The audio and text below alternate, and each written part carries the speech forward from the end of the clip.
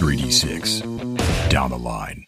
Hey everyone, welcome back to 3D6 Down the Line. It's episode 47 of the Halls of Arden Vool Megadungeon crawl by Richard Barton using the old school essential system by Necrotic Gnome. I am John. I am your referee for the evening, and going around the horn we have... Hi, I'm Mike. I play Goran, the eternally 5th level dwarf. I'm David. I play Onweir, the illusionist, 5th level as well. I'm Matt. I play Avaricios, the left hand of Lysion, who's a level 6 cleric, and probably will be for a while now. And last but not least, dead to us tonight is Ted, who normally plays Mortis J. Gobliano, but we have neither him nor the fan favorite Yost in the house tonight, unfortunately. So that is something that you guys should keep in mind. You don't have Mort, the great doorbreaker, and you don't have Yost, the equally great doorbreaker. And that also means that you don't have the pin, and you don't have the big black iron spear. So just be aware, we're down to 2 retainers, which are both Avaricios's. We have Elizabeth and Njal. Yeah, they got this. It is the 2nd of Gelenios. It's about 8:40 in the morning. They are directly outside. What they have determined is a hangar bay of some sort containing 2 shuttles or small spacecraft that they cannot reach because the giant iris door that separates them from it has only been pried open enough for a head to fit through. In that viewport, however, the second battle droid robot thingy that they've ever seen has wafted into view and decided to unload its Gauss gun through that portal and sprayed them, so they've all kind of smashed themselves against the wall and have to try to determine what to do next under this withering gunfire. Just prior to that, Mort basically blew himself up by stepping into a trap right before the doors.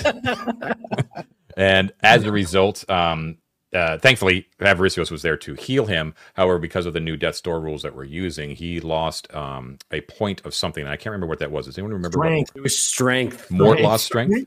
You lost a point of strength. And Goran, what did you lose against Eustace? Well, he did strength drain. I didn't drop. Someone David else dropped, dropped. though, didn't we? I dropped David it. did. Onweir dropped. Okay, what did you lose, Onweir? I believe a dex point. A dex point. Okay. All right. So those are permanent losses. However, at the same time right now, for the audience, just so you're aware, Goran is also -1 strength from being drained by Eustace, and Onweir, in addition, is also -2 strength from being drained by Eustace. You don't know how long that's going to last, but the being brought up from the dead, that's a permanent loss. So Or a permanent gain, depending how you look at it. Exactly. Glass has half empty, half full kind of thing. That's the way. This is the way. So no Yost, no Mort. We're down ability scores. You are taking cover from a horrible beast in your heads, and you have no food left. So good times. And you have no idea of where an exit might be at all, really. So awesome. But of course, there is right before you. There is vast amounts of crazy stuff that you might be able to access should you come up with a good plan. And I believe that's where we are. So I think that's it. Oh, yeah. There was one retcon that I wanted to do that someone in the comments brought up that both David and I just completely missed. That chromatic orb, no matter what orb it is, actually does do damage. We are more in love with the heat effect of the ruby orb than the actual damage because, let's face it, damage is boring. But nevertheless, we still have to roll it. So, David, why don't you roll us a d6 for that damage, which does affect the robot. I will do exactly that. One moment. What happened to the whole illusionist can't do direct damage thing? With magic items. Items can't do. Yeah. That's 4. 4? Mm-hmm. Okay. So we're retconning that. That was when Onward cast Chromatic Orb through the Iris door. So the droid itself was sparking a little bit before they interacted with it at all, right?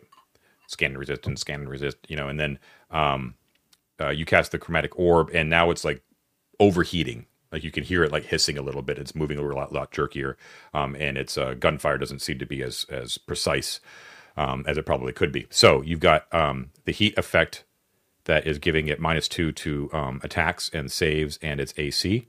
And you did a little bit of damage that did seem to affect it on Weir with that chromatic orb.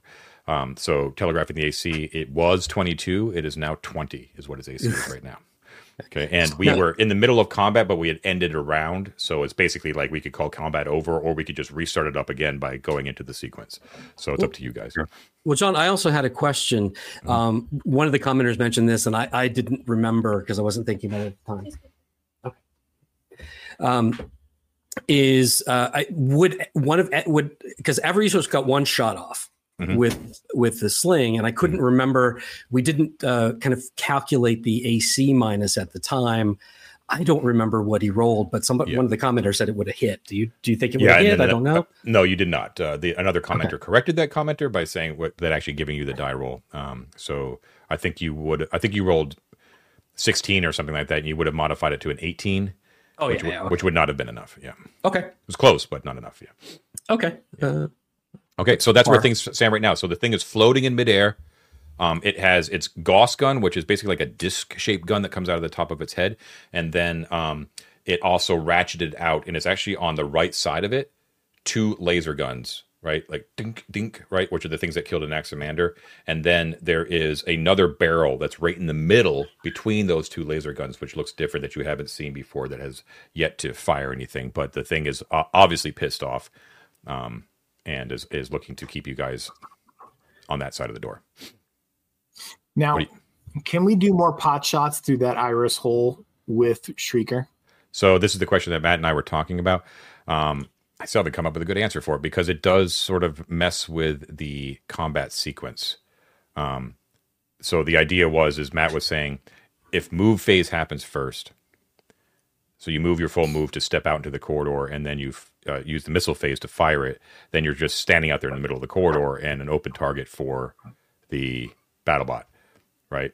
So which is not ideal. Which is not ideal and is not too terribly realistic. And I was telling Matt that the idea is that everything actually in reality is actually happening all at the same time. It's just you break up resolution into the phases to determine how to resolve things. So I really don't have a good answer for it, and I can't really make an argument for saying, sorry, you can't. You know what I mean? Because realistically, you should be able to. So I think for now, and I'm sure commenters are going to have a lot to say about this as well, but I'm just going to make the ruling right now that yes, you can do that out of sequence. You can step in, fire, then step back out again, as long as you're not going over your move, which you won't be. But that means that monsters can do the same thing, and I reserve the right to completely retract that rule if I find out that there's a better way to do it. If we're wrong. Yeah. So Matt, like, no offense, bro, but I'm like, is it okay if someone else takes a shot with Shrieker? Sure. Not a big deal. I got a positive dex modifier, and I don't have a missile weapon, so I don't know. I might have a slightly better chance of hitting. I hate that thing. It looks just like the thing that shot Av in the beamed him off the head. Yeah, yeah. He's like, by all means, please go ahead and whack the shit out of it. +2? Yeah, it is a +2. All right. So, John, with my shield, I'm going to try and take a shot at it. So I guess we're in combat then. Okay. So all right. If you're going to be in combat, then does anyone want to cast spells? Well, no, but remember, Bless is still up from. Yeah, so that's true. So Bless is still up, and then the orb effect is still up for a little while longer.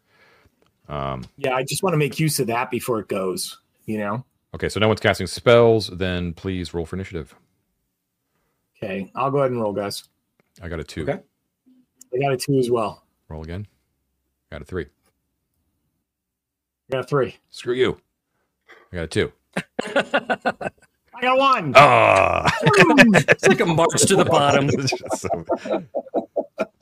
Okay, so wait, but I'm the only one in combat, John. So I actually add my dex modifier on there. No. And that makes me a 2. Nice try. Okay, so all right, give me a second. All right, guys, we're gonna see how much damage this thing actually does. Oh, you know what? Wait, guys. Both Njal and Lisbeth have nets. Do we want to toss a net through there at it? You guys are just That might assuming. be You hard. guys are assuming you're going to make it to the next round. I love the optimism. I mean, the aperture is like head size, man. I mean, how do you throw a net through a hole that big? That's true. I guess I don't know. Yeah, that doesn't make sense. You're right. Okay. Okay, so it has a penalty to attack because it's overheating. And so here's what happens. Remember that little third barrel that I mentioned in between the two? Oh, great. Okay. the two laser Shoot me things. in the head. Come on. So If we say we don't remember it, does he still get to use it? So you hear the Gauss gun sort of wind down a little bit. It's like then you hear like a weird like ka-tunk, and you see a small little pellet rocket through the opening and basically drop right in the midst of all of you guys. It still has to make an attack roll, but the AC to hit floor is not that hard. And it does. I rolled a 16 on the die. He kills the floor. Give me a second. What's the damage on that bad boy? Oh, no. Oh, can I so can much I throw it I have back to do through the math. hole? No. Can I throw myself on top of it? You want to throw yourself on top of it? Yeah, like shield down. Ooh, Captain America. Do it, man. Yeah. I'll do it. Oh, shit. I love it, but it's just I don't know if you could do that by the rules. All right, I throw Mort down on top of it. Yeah, unfortunately, I don't think that you're going to be able to do that. I got to be careful, like how many exceptions I make, because it's like if I make the exception, then you get to do that every single fucking time. You know what I mean? So I just can't. So yeah, it's a tiny little. It's not like a little grenade. It's like a little pellet, like a little rabbit turd. You know what I mean? Just goes. Toonk, and it goes hits the ground. And it's just a rabbit turd. Just kidding. Yeah, it that's explodes. nothing to worry about. Yeah. And 4 plus what is that? 3. Mm-hmm. 7. What is that? 3? I can't read these. Yeah. Okay, So 10. 10. So everybody takes 10 points of damage. Oh, I'm Okay. down. Down. Boom. And it's a similar explosion to like what happened to Mort, basically. But Mort, blessedly, is in the NPC shield. Is anyone else still up? Is anyone else down? I'm I'm up. sorry. Oh no. No, Lisbeth is down to 4 hit points, but she's up. I am. It was 10, right? Mm-hmm. I'm down to 7, but I'm up. Okay. Right. So basically, you guys are all like knocked prone, and you're like oh, and Onweir you see like just slams up against the wall and collapses in a heap. Doesn't look like he's going to live much longer if he doesn't get help immediately. And I think okay, so you can see it's so the two laser guns, you could see it go like they're like crossing each other as it's sort of like scanning the room for targets. But I'm going to say that you guys are against the walls and it still has that small opening, so it looks like it could possibly fire, but it can't find any targets, so it doesn't. But you can see like the lasers just kind of crisscrossing across the room. Right now, it's your turn. At the end of everything, or maybe at the beginning, I don't really care when. David will have to make his first death save. All right. So I have a total of +6 to hit with the bless. Okay. +6. Okay, so that's Dex, Shrieker, Bless. My Thaco, which is +2. Okay. Shrieker is +2. What's the short range on Shrieker? I don't know that. I think it was 10. 10 feet? That's a small short range Is that right? It's a sling. It's not. for a sling. Take a look. I haven't looked up in a while. Let's see. Equipment, weapons, sling is 40. So you also get another 40, plus. sorry. You get another +1 for being in short range. Okay. So I have a total of +7, Okay. and its AC is reduced to 20, right? You get 13. Oh, someone rolled a 13 with I Shrieker. hit. Okay. So that'll be a D10 +2 for Shrieker, right? You don't add your Dex modifier onto damage, right? No. Well, you son of a bitch. Minimum. So 3. I rolled a 1, yeah. So like, 3 points. Okay. It does seem to affect it though, as it sort of like, crunches to the side for a second as the sling stone whips off of it, and of course there's the shrieking like wee, all across the corridor as your stone goes wild. That was Gorn. That was me. Everybody else's can go. Yeah. Let's see. Well, you have my sling, so I don't have it anymore. Njal, all he can do. He can drag David out of the line of fire. So you guys are all out of the line of fire right now because the lasers couldn't find purchase. So if you stay right where you are not in danger of gunfire, but you are still very much in danger of another pellet. Right. If he has more pellets, we don't know. You could hear it ratcheting and loading. Oh, okay. So it seems to. Dragging 10, 20, 30. If we went down that hallway, we would still be in range, right? You would have to go all the way back into the tunnel, yeah. Into the natural tunnel. And there's no way, because that's 10, 20, 30. Because that's 30 feet in combat. We can only get halfway. And we'd be right in there. Well, you don't know what the range is on any of its weapons. Don't forget. Oh, okay. That's true. But yeah, it seemed like the the face on the spaceship. I just got to know. I don't know. I'll show the audience. Yeah. Hey, Ted left and the junior cartographer took over. That's what happened. Okay, midst of combat. What's going on? Yeah. David's out of commission. So David's out of commission. What do you think if he lets another one of those off? All my guys are dead. Well, Njal's fine. Guys, so here's what's going to happen, Matt. I've already gone, right? So I'm there, which means he will probably target me with a pellet. Now, if he does 3d4 points of damage, even if John rolls max damage, I will live with 3 hit points left, okay? So assume that I'm the target. The rest of you guys should go as far down that hallway as possible, and then you should bandage David. Does that make sense? Okay. That was totally viable, Mike. I just want to make it clear to everyone else that it would definitely probably try to hit Gorn with it, but the pellet itself is explosive and therefore would deal damage to an area of effect. Right. Understand? So we don't know what that range is, right? Yeah. Yeah, there's no save, right, John? There's no save for that. Unfortunately not, because it still has to make an attack roll. So it's usually like those ones where it doesn't have to attack, like to succeed in an attack that provide a saving throw. But this is an actual; it needs to succeed at hitting. It's the ground. Yeah, pretty much. Yeah. So I guess. I guess the three of us would run as far down the corridor as possible, and just press ourselves against the wall. Oh, now, we haven't declared spells yet. So, yeah. So we'll just run as far down that corridor as possible and try to press ourselves up into, if there are any like natural little recesses or anything to try to get to cover, and we'll drag Onweir's body, but we can't bandage him in combat. It's got to be out of combat. That's correct. It takes a minute. You'll have to keep moving down the corridor. Yeah.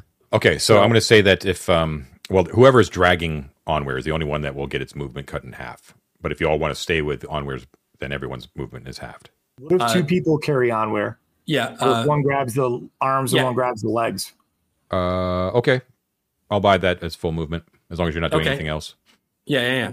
And there are three of us, so we could take two arms and y'all's heavy, strong. So let's see, 5, 10, 20, 30, 40. Okay, so you guys 30, right?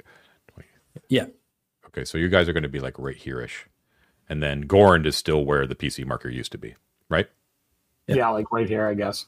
Got it. Okay, so you're like, oh fuck, and you retreat back with Onweir's like smoking body. It'd be great if it crit failed and bounced that thing right at its feet. Okay, top of the round. Any spells? Elizabeth is going to cast a spell to help us retreat. She's going to cast. I don't have to tell you what it is. Yep, you just declare that you're casting a spell. Not a big deal. Okay, so Elizabeth is going to do something now. Elizabeth cannot move from this point on. Ooh, that's right. Still want to declare? Yeah, because if she casts that, then it can't see us. So yeah, we're gonna do it. Declaring it. Okay, cool. All right, let's do initiative. I got a 4. Who wants to roll? I'll do it this time because after I do this, I got to go tuck in that kid, or she's gonna get mad at me. Okay. Okay.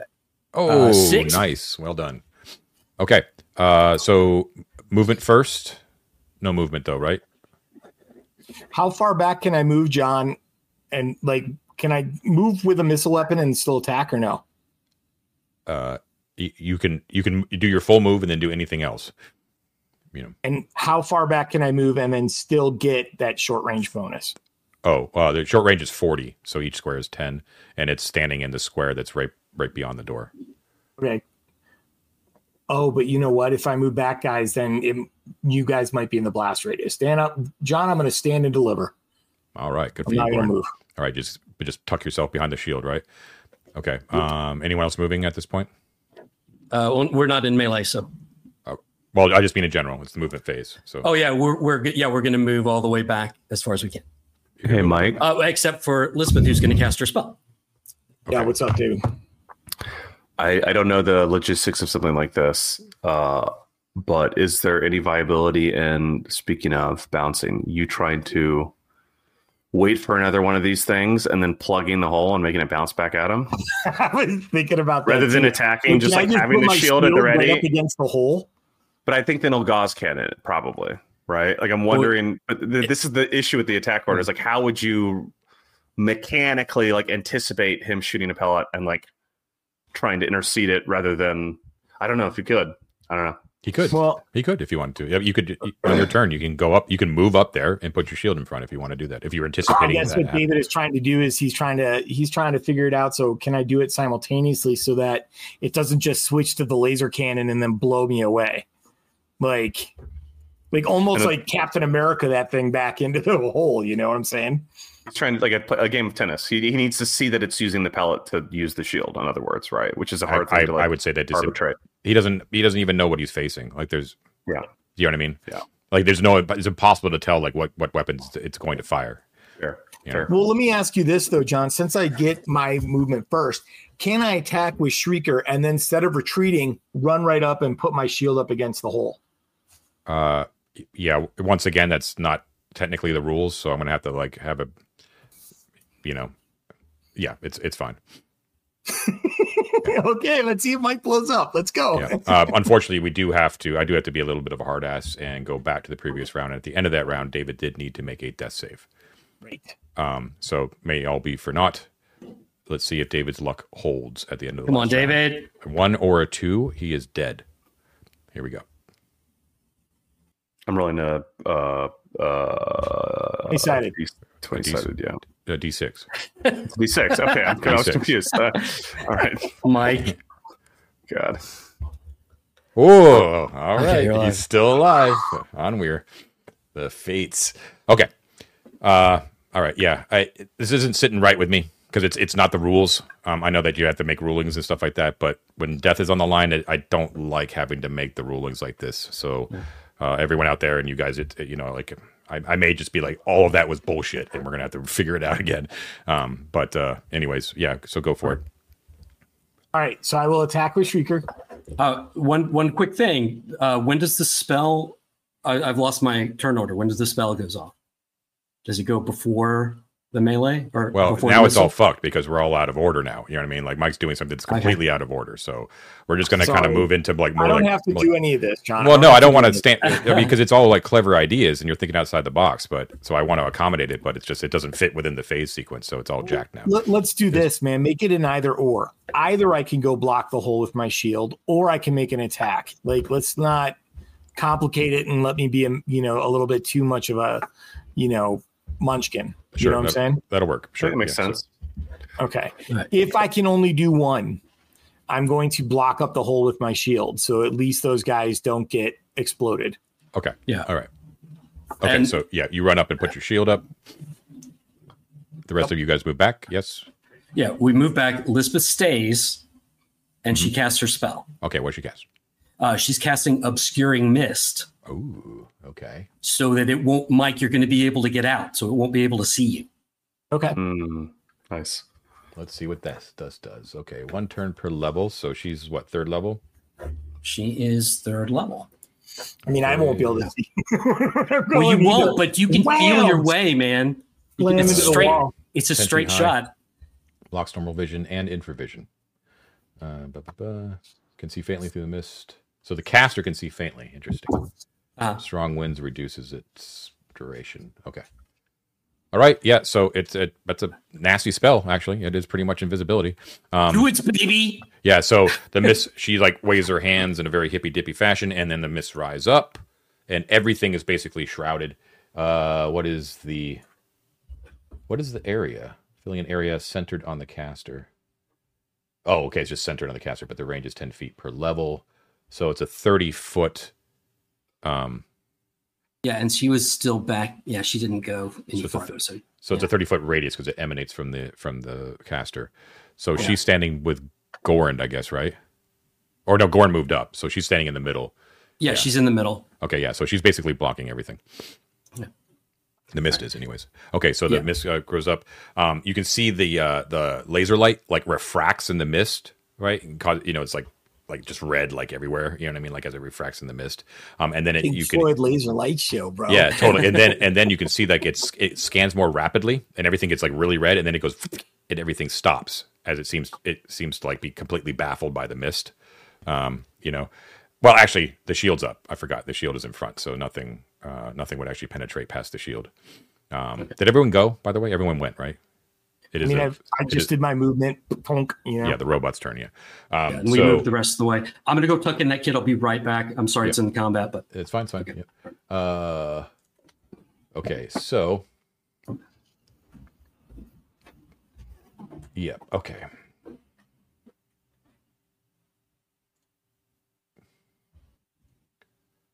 Okay. All right. What is your AC? 18, my friend. Okay. Boom. Here we go. It gets a little bit of a bonus because it's just, it's basically firing right at your shield, of course. And it does hit. Okay. So what is it? Is this like a normal shield or a magical shield? What is this? Magical. It's a +2 shield. Okay. You know what? I'm going to pause it real quick because I need to look up a more obscure AD&D rule. So give me 1 moment and we'll be right back. Okay, we're back. So I don't know if I would do this every single time, but I actually ended up looking up the old AD&D first edition item saving throw chart, which BX does not have because this is an item that's being directly attacked. So I looked up, I cross-referenced hard metal, which is what the shield is. Took into account that it's also magical, and I'm going to call what is happening to it a crushing blow, which is the closest thing I could get to withering, ferromagnetic fire, which is what's. Oh my god! I just went to go tuck in a kid, and you're pulling this stuff out. Yeah, that's the deal. Luckily for hard metal, it can resist crushing blows quite easily. So it only needs a 6 or higher on a d20 to do so. What I'm going to rule here, Mike, is that since items don't have like hit points in this edition, right? It's instead of dealing the hit point damage, I'm going to say that if it fails the saving throw, if I roll a 5 or under on a d20, it will lose. It'll count as if it had to suck up a critical blow as a magical. So it'll lose like a plus. Yeah. I love that, and I remember very distinctly from AD&D that each plus gave it a bonus on its saving throw. That's correct. Yeah. Mm-hmm. It depends on the 4 or higher. It depends on the damage. So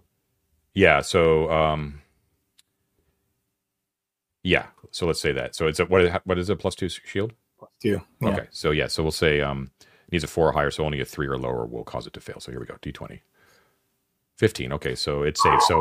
So it did indeed, like, it didn't drop a pellet. It did recognize that there was something else, and it wants to obliterate it. So it doesn't want to obliterate itself. It's obviously smart enough to understand that there's such thing as blowback. So you could hear on the, so you're ducking down below, and you've got the shield there, and you're just like praying, and then you hear something change, right? And then you're like, and your arm like all the bones in your arm just basically like shake as your shield like takes the brunt of it, and you think that it's only the magical, the magic that's infused in the shield that allows you to just like you're holding onto the shield and it just kind of the force of the blows are like pulling the shield back, and a couple stray bullets actually like fire into the corridor. But it's only the magic that allowed you from having your shield just not like ripped bodily off your arm from the force of it. So good job, shield, and good idea. That was rad. That was very rad. Love that shield. That was the bottom of the round. That's when it had attacked, right? Yeah. So I am going to rule that the shield is no longer in place at the bottom of the round. Like the force of it pulled it away, and you immediately see like the lasers like, and now that diffusing effect occurs in the mist. And then just remember that only Lisbeth can determine the relative positions of anyone else in the room. Okay, top of the round, spells. No more spells. Actually, bottom of the round, David needs to see if he dies. Come on, David. Don't die, man. Don't die. Don't. Oh! Wait, what was it? No. Is it a one? It's It's a one. No. No. Dun, dun, dun. The great Onweir. Very special episode, folks. Oh. It is. I'll see you all in hell. Oh, no. Oh, man. Well, all I can say is at least it wasn't this time. It wasn't me triggering the death monster. Oh, boy. Oh, that Pour one out stinks. for our homie Onweir. That's big. Such is the way. Such is the way. Such is the way. Yep. It's dangerous down there in the dungeon. Okay. So Expect many fan can we eat arts his of my corpse. How soon does he start looking delicious, John? So realistically, no one would know that this occurred because he's in the mist, right? Well, I mean, yeah, we have our hands on him, but it's not like we're like Right. David, while we're resolving the rest of this, why don't you pull out your backup and have them ready to go? And just work on that in the background. No problem. Okay, so that's it for Onweir. Onweir has died at the end of the round. Top of the round, no spells, so we're rolling for initiative, right? Let's do it. All right, I got it. I got a 5.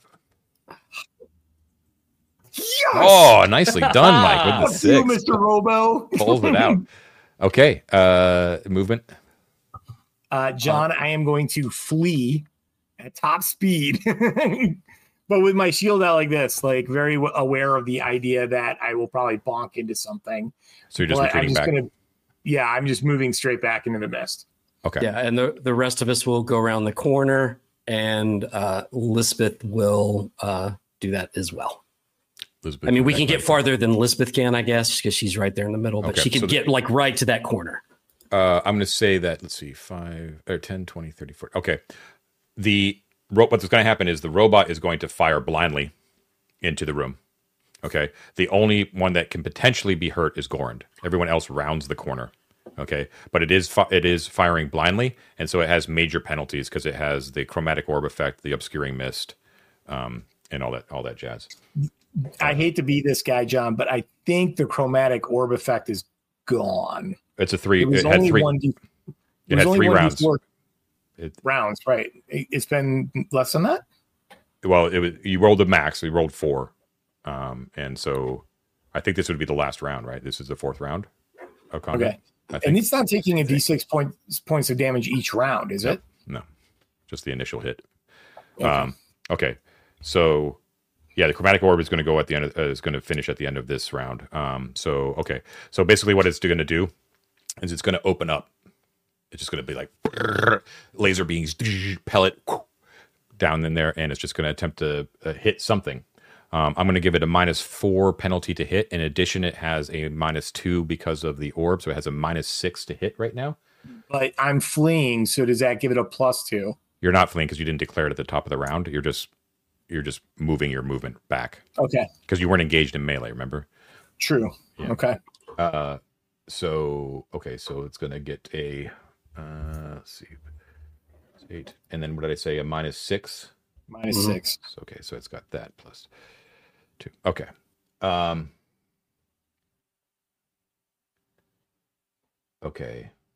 1, 2, 3, 4. So it has 4 attacks. Oh my god. Yep. So it's got the Gauss gun, 2 lasers, and the explosive pellet. And what's your AC, Gorn? 18. 18. That's with the shield, right? Yep. Okay. That's a miss with the Gauss gun. Laser beams. A hit with 1 laser beam. Fuck. And a miss with the other laser beam, and then the explosive pellet. That's a miss thanks to the obscuring mist. Yep. So 1 laser beam like basically tags you as you're running around the corner, like, and then you hear behind you. It's like a movie, right? Like where the explosion happens, and like you get pushed forward, like with the flame, you know, like, as you're being being scored by the laser beam in slow mo, you know, which is pretty rad. I can see it. I see it. Okay. And you're gonna take 7 points of damage. Oh, no, wait. What did I roll? Yeah, 4. Yeah, you're gonna take 7 points of damage. God damn. You still up? Oh yeah, dude. Okay. I am at 8 hit points. All right. So the rest of you can hear it, but you don't see it. But you hear Gorn like grunt in pain right before the explosion happens. You see a big ball of fire that basically illuminates the mist, and you hear Gorn like smack against the wall behind you, and just like poof, as he rolls to a stop. But he's still he's still up. He's still conscious. He's still up. Okay, we don't have to pull him. Yeah, I'm like brushing myself off. So at that point, the obscuring mist is everywhere. You guys are around the corner. The robot cannot find any more targets, so it gets quiet. So now you're just kind of sitting in mist, and you can't see each other at all. Elizabeth reports back, and she's like, "I don't think it looks good for Onweir." So yeah, I would. He'd pull it as far out of the mist as possible, and check. Put his ear near his mouth. Come on, little guy, come on. You've got more necks to stab. Yeah. And you're all quiet. You're in the mist, and you hear.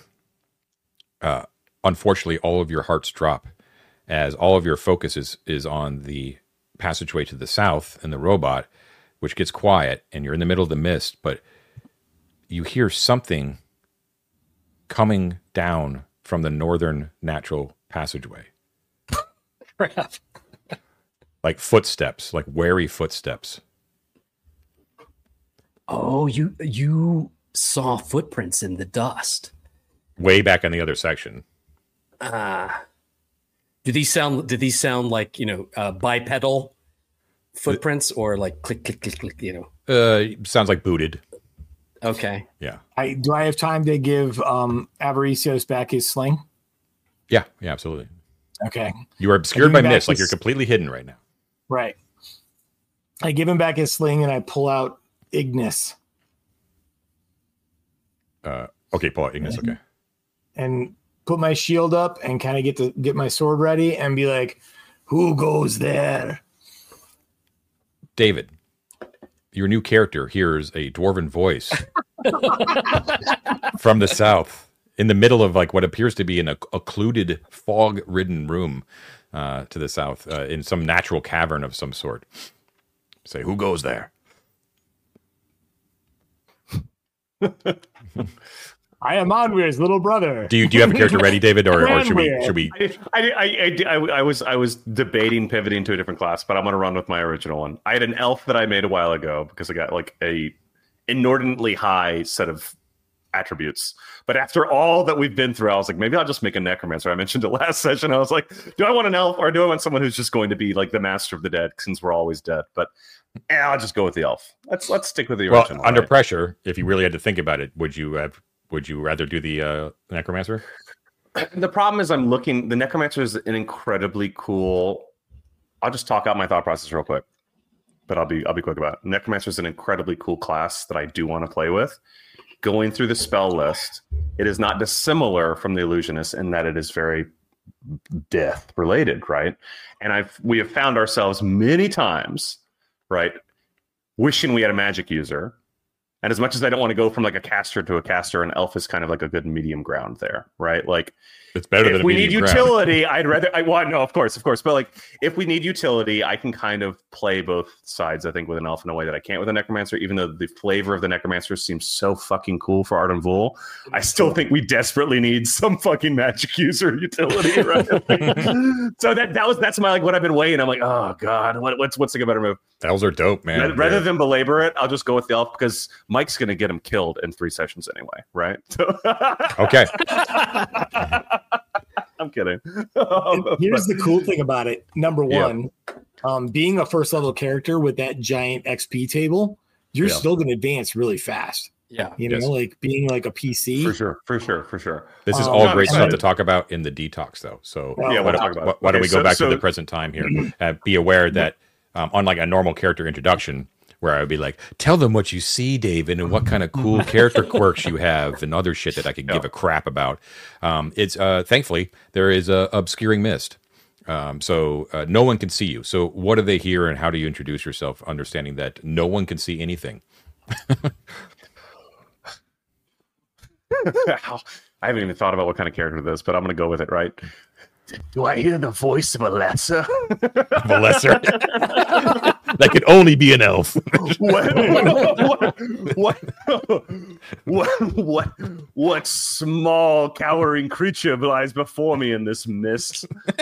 Awesome. Gross, it's a weed eater. Let's kill it, boys. Correction, a weed smoker. Are you friend or foe? That's when Elizabeth is like, what was that again? She's like, yeah, be cool. He's got weed. It's my dealer, Banweir. So Elizabeth could actually be like, it looks like it's a slim figure and he's wielding a, what are you wielding? A whip. A whip? That's all you got? Oh my god! I have a whip and a shield. Yeah. A whip and a Lion shield. tamer. Who ordered the lion tamer? A whip, a shield, and a dream. Maybe. Okay. Is the shield actually just a stool? Because that would be pretty cool. She's like, yeah, it's a slim figure. It looks like it might be an elf armored, but just carrying a piece of rope. She says. Doesn't look like he means any harm. Is he carrying any food? Ooh. Are you carrying any food? He's got pack on him. I'm about to get into combat with this group of strangers in front of me. Elizabeth holds up. She's like, hail, Are you friend. free or phone? So I guess Elizabeth would probably be the one. She like if we should probably. She mentions like we should probably retreat to the north where you emerged from. She says, Yeah. you know, if we want to talk. Is it safe back? I can't see you. Is it safe back there? There's some really bad stuff down to the south. You don't want to go that way. Yeah. So I can assure your safety if you have one thing, a wand of ice. well, you got to earn that. Yeah, give us your food. We'll talk about the magic wand situation. Yeah. Okay, so you retreat back to the north, or do you want to go down one of the tunnels that you haven't been down? The other tunnel, or the staircase? Well, I think we were going to check out that staircase because hoping to find something to eat. Yeah, we got to make sure. We got to take care of Onweir, right? Okay, so where are you going? Do you want to go back to the Hall of Worthies, where you know you've been, like your familiar territory? Or do you want to go somewhere uncharted? I mean, that, just thematically, that might be kind of a cool place. Like, he's our friend. He's our compatriot. A little weird, but, he had his usefulness. And I think, Hall of Worthies might be a place. There's the rubble from that statue. We could make a small but, semi-functional little burial mound for him. Okay, so you move back into the Hall of Worthies, and you drag Onweir's form with him. As you emerge through that secret door, so you basically, remember, you had to, you come out over the hall, right? And you have to lower yourself down, right? Because it was like a hole in the top of that southern wall. And as you drop back down and you see the expanse of the statues as well, don't forget, there is a bit of a smell here because there was that body of the woman that is near the broken statue that has a missing finger, right? And the missing statue was of Phocaion, the builder. So just don't forget there is a corpse there. David, what is your character's name? Rin, R-I-N. R-I-N. Rin the elf. Mm-hmm. Do you have are you male? Yes. Okay. Doesn't matter. Are you wearing armor? No. I am. Let me double check. I cannot recall investing in armor. I have a shield. I have a helmet. I have a whip. I'm not wearing armor, I guess. What's your AC? So no, I have an AC of 11. Sounds about right. Okay. Yeah. You know, we can go back. We know that if we don't think this place is spookified, there is armor racks all over the place with really good armor in it. Yeah. And some weapons if you need that too. I don't know if you need more than your whip. Okay, so Rin, we'll just say very briefly that you were part of a larger, as happens to be the case with so many lone adventurers around here. You were with another party at some point, attracted by the news of the Arden Vader being operational, and got separated. Have no idea what happened with the rest of your party, but it was probably something tragic. You have wandered aimlessly for many a day down here in the depths, giving up hope, and you did manage to find your way onto this level. And we'll say that you tracked it the same way that they've tracked it. Like you found the secret door on the ice level. And then you notice that there was definitely signs of recent passageway that look like adventurers, and just trying to find some sort of mode of, safety in numbers. You've been basically tracking them and trying to meet up with them. That makes sense. I like that. So that is the deal. Can he be the sixth finger? It's of destiny. Okay, so that's the deal. Right. So I'm going to say like a turn has. Let's see. I'm going to say 2 turns has passed, the combat and then the retreat. So now it is 9 a.m. exactly. The obscuring mist has one more turn back down in the natural caverns. The bless is still active for some time left. Oh. Well, while that's still up, I will use the kind of. I know it's not really what it is, but he's going to use the positive feelings of the blessed to help lay Onweir to rest. That is actually in the spell description, believe it or not. But can it switch? Like if you cast it for combat, do you get to not choose? Technically, yeah. But I just thought it was interesting. It's still. They do account for that in the description, which is kind of cool. Yeah, so he's going to try to channel some of that positive. Lycion juju into his friend, who was a weird guy but a good guy. Yes. And then we take all of his stuff and remember where his body is in case we get really, really hungry. Right. Does anyone dare to wear the Nefertiti hat? In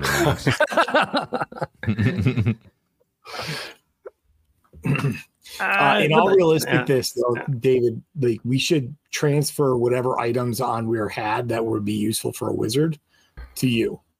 I mean, honestly, most of his stuff would be usable by my new character, which feels cheesy somehow, but I don't know how to resolve that in a way that's okay. I guess it's fine, right? But at the same time, I'm level 1. I lost a lot, I guess, regardless, right? Yeah. But yeah, at the same time, most of us are fairly full up with stuff anyway. Yeah. Right. So we need another person to help carry all of his old stuff anyway. So it might as well be you. All right, so I'll transfer all that stuff on my end. And I'm not joking. There is a lot of really good armor in this area. We just have to be confident that the spook down in the stop room is back to his room, because we have to go by that room to get to those areas. That's the difficult part. Well, we just have to go near it. If we went into barracks 2, it's just near that zone. It's not past it. That's true. Right? So we don't have to go all throughout all those corpses. We could just go peek around the corner, see if Eustace is still out. It might be safer, Matt, to go to the one back up in the northeast part, because then we're just going straight up to the big room with all the bodies, and then back over to the bunk room where they had this stuff. We'd have to go 30, 40 feet away from the front doors of that room with the ghost in it. I don't know. Okay. I mean, it's just more time. Also, I mean, I guess we'll know pretty quickly if we go north up that hallway if those corpses are animated or something again. I personally don't think that they are, but just in case, we'd be able to hear them kind of moaning and shambling around, I would imagine. Right. Okay, so what do you do?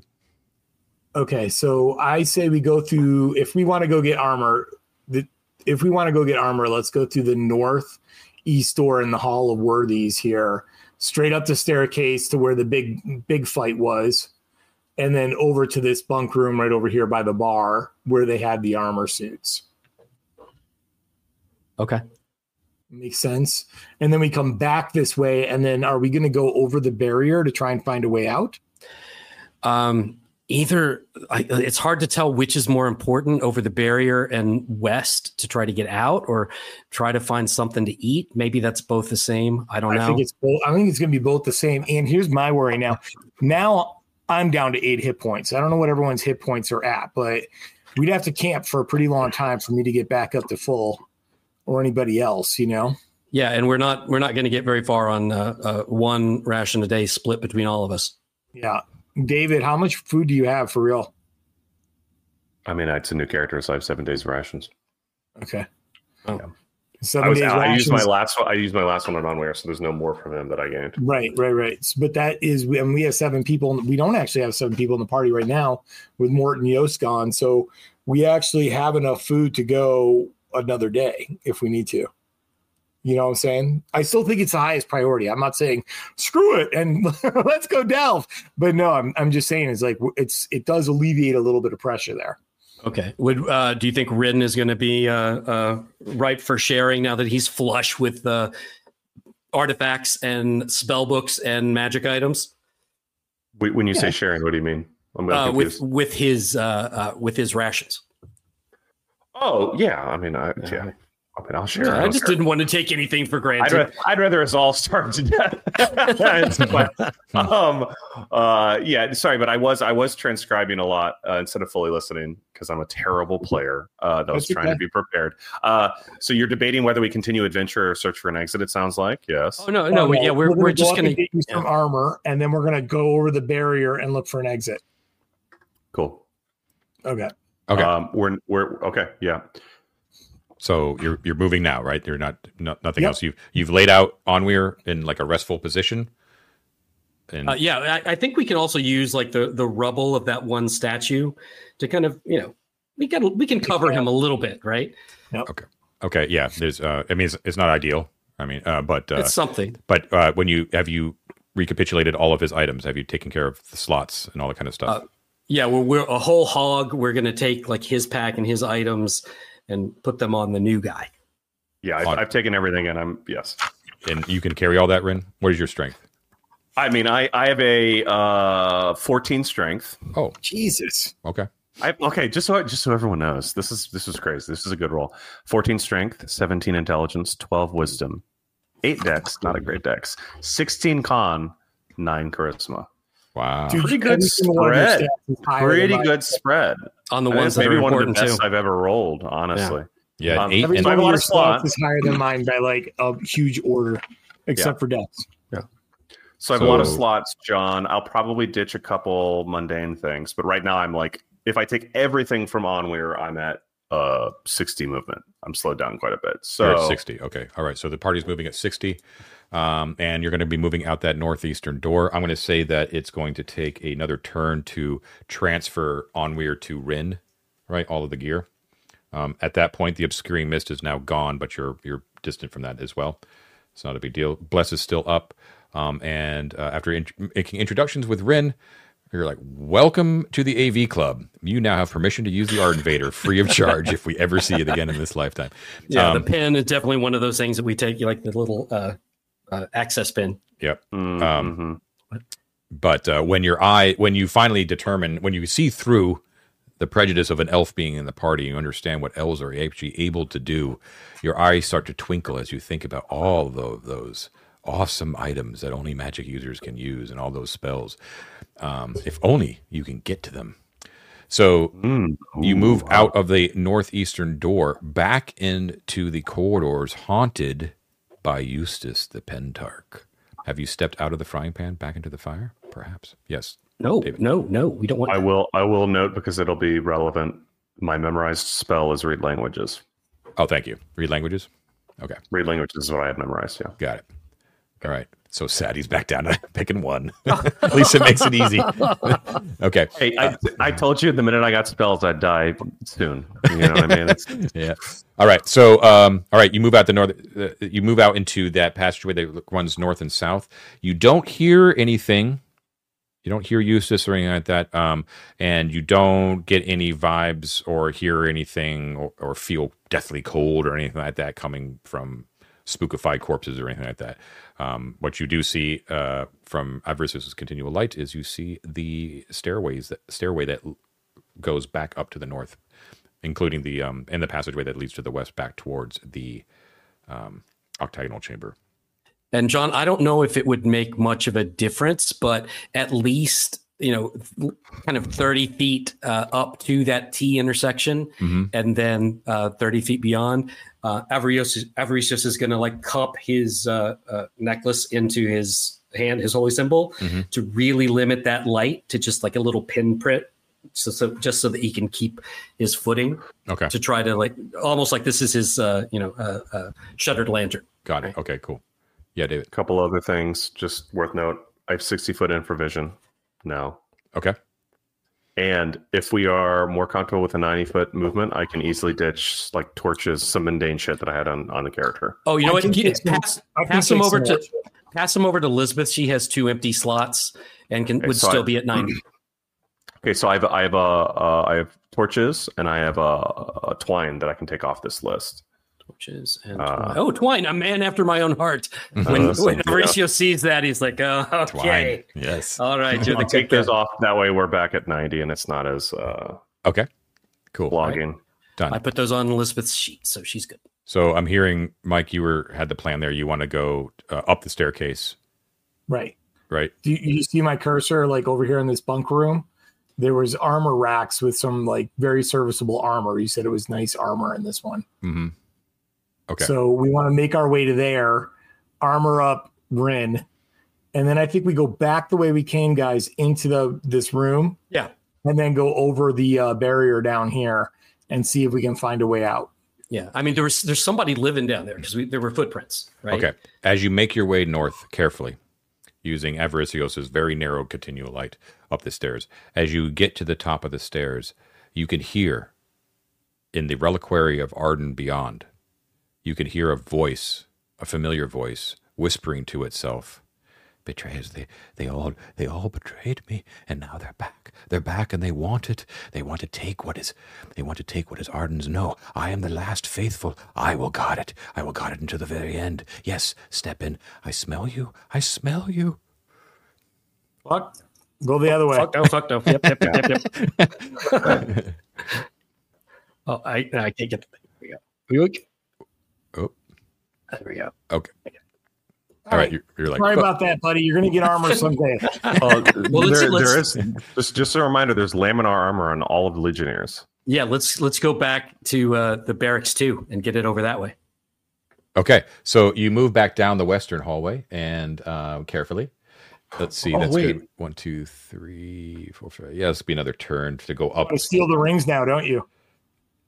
Dude, he's in the other room, and we opened the treasure chamber in the cloisters, and he's not in there because he's in the other room. We gotta look at the cloister treasure room now. We gotta do it. It's the only chance we're gonna get. There's a lot of shit in there. Are you going straight there, or are you going to dip into this barracks? I mean, first? we're walking by it, right? Not. It's a pier. It's at the end. Do you want to go into the barracks first? Is what I'm asking. David, that thing moves faster than us. It will know if we touch the ring or any of Arden's things. Well, we're not touching the ring of Arden's things. We're going to go into that little secret passage to the north. that we're unlocked. Rin doesn't know shit. Doesn't know anything about this. No. All I'm saying is, if we are ever going to have a chance, it's when this guy is 300 feet away in a different room waiting for us. Okay, so if it is something that you wanted, this is a great opportunity to grab it. Well, first question, do you want to take the time for us to dip down into the barracks and get you some armor first? Or not? Because we can pass by. I would rather go into the treasury than the barracks. If there's a possibility he's going to follow after us, that is the risk I would rather take because it's absolutely going to be the more valuable thing than some armor that I can get anywhere else. Uh-huh. That's my opinion, but y'all don't have to agree with wanting to do that. But if you don't want to do that, I would say let's just move on for safety and not worry about the armor. I feel like now that you've died this session, you want to share that experience with the rest of us. No. No. To be clear, that is not it. That is not it. My suspicion. Talk through my thinking here. My suspicion is all of the going back to all of the clues we got. Right, rewinding a few sessions. All of the hints led to the fact that the builder was the key. Right, and this was the treasury that we were looking for. If we were interested in the act, rather than like the red herring that is getting us damned, right? If we're interested in whatever might be like actually hidden away, that might actually be, I don't know what it could be, right? It's there. It's there. If anywhere on this floor, it's there. It's nowhere else in this dungeon level. Absolutely. Right? And I don't disagree with any of that. Yeah. I also think that all of us have taken shitloads of damage. I'm not saying we have to do it. No. I hear you. Yeah. Yeah. Here's the thing. I'm just saying. Yeah. I don't want to. I get it. I'm with you. I know that's where it is, but that's a bottleneck. If we go in there and he comes back, we have no place to run and we're just dead. What if everyone stands at the doorway and only Ren goes in? I'll make one. I will make one more point. And I'll let it lie. Right, like. I mention it because this guy was super deadly. He is not there.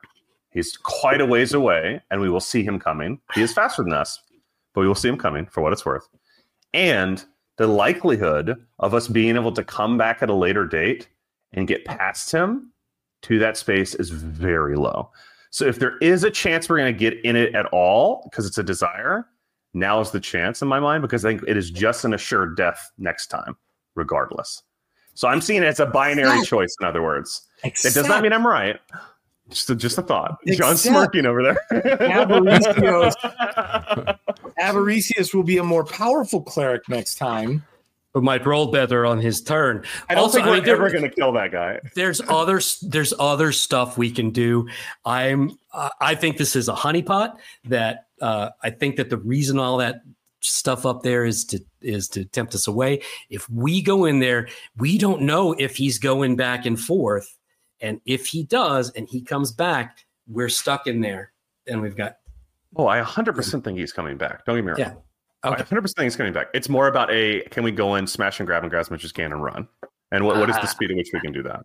I don't think so, because we're gonna cause some kind of noise or take some kind of time for him to come back there. I don't want to do it. Okay, so where are you going? Let's go David east. really wants to do this. Hold on. David, look at his face. He's so sad, Matt. He's so sad. It is. I tell you, I like my new friend very much. I liked my old one better before he died. This guy, probably okay. If we go in, no, it's like you go into the barrel and then the guy, you're the fish and the other guy is the other guy. I don't like that picture. Okay, so where are we I going? don't like that he's still up and running around. That's the part that's bothering me. I thought he'd be back in his body, like just chilling. Which is the reason I mentioned this, because this means, again, I don't want to overtalk this. Sorry, John. I'm seeing the fact that he's still present and aware of us as a trigger that is not reversible, right? So if we believe that we failed at the process of not desecrating the space, we've done it. The deed's done. Right, we have desecrated it. Will continue to be desecrated in perpetuity, because we are failing killing him. He will continue doing this forever. Right, so I don't think there's any version of us engaging in this floor in the future that doesn't involve antagonizing him. I could be wrong. That's my thinking. So the question is, if we have any greed or desire to return, what is our best possible opportunity to maximize on that? And if we don't have that desire at all and we want to leave and never come back, let's just leave.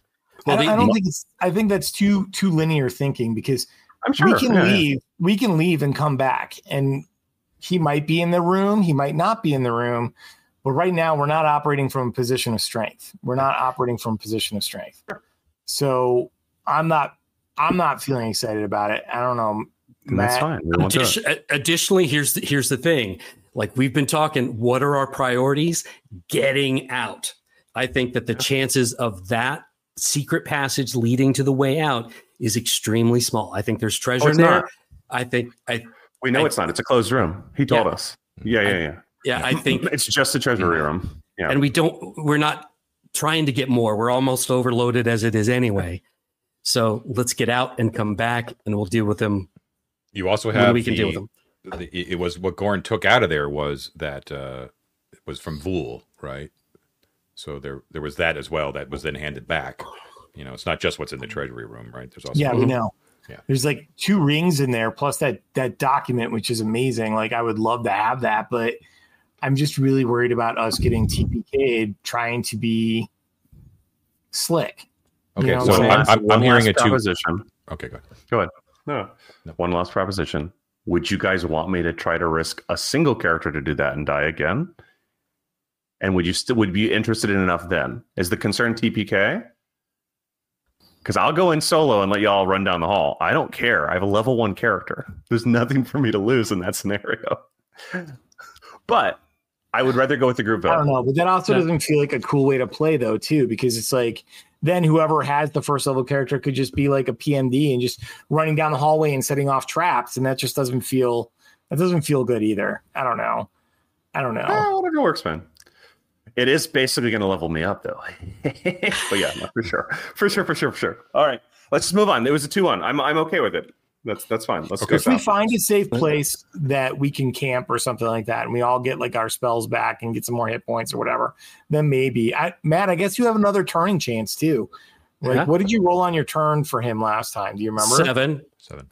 I mean, not awful, but not great. It was right down the middle. Yeah, which was my point. My point was I don't think there's going to be a point in which we can come back and safely assume that this is an encounter we can survive. So I that was the only point I was trying to make just now, is that like I don't think our survivability now is worse than in whatever future date we're returning. So what I was trying to ask of y'all is if y'all want to return at all, right? And I know that's a very like binary sort of decision point. That's why I was asking, because in my mind, the guy being in the other room, I don't want to die here in this hallway. That guy almost killed us all the first time. Let's just get out of here. Let's go. Let's do it. Okay, cool. So yeah, I'm here 2-1. So if we're not going to the treasury room, where are you going?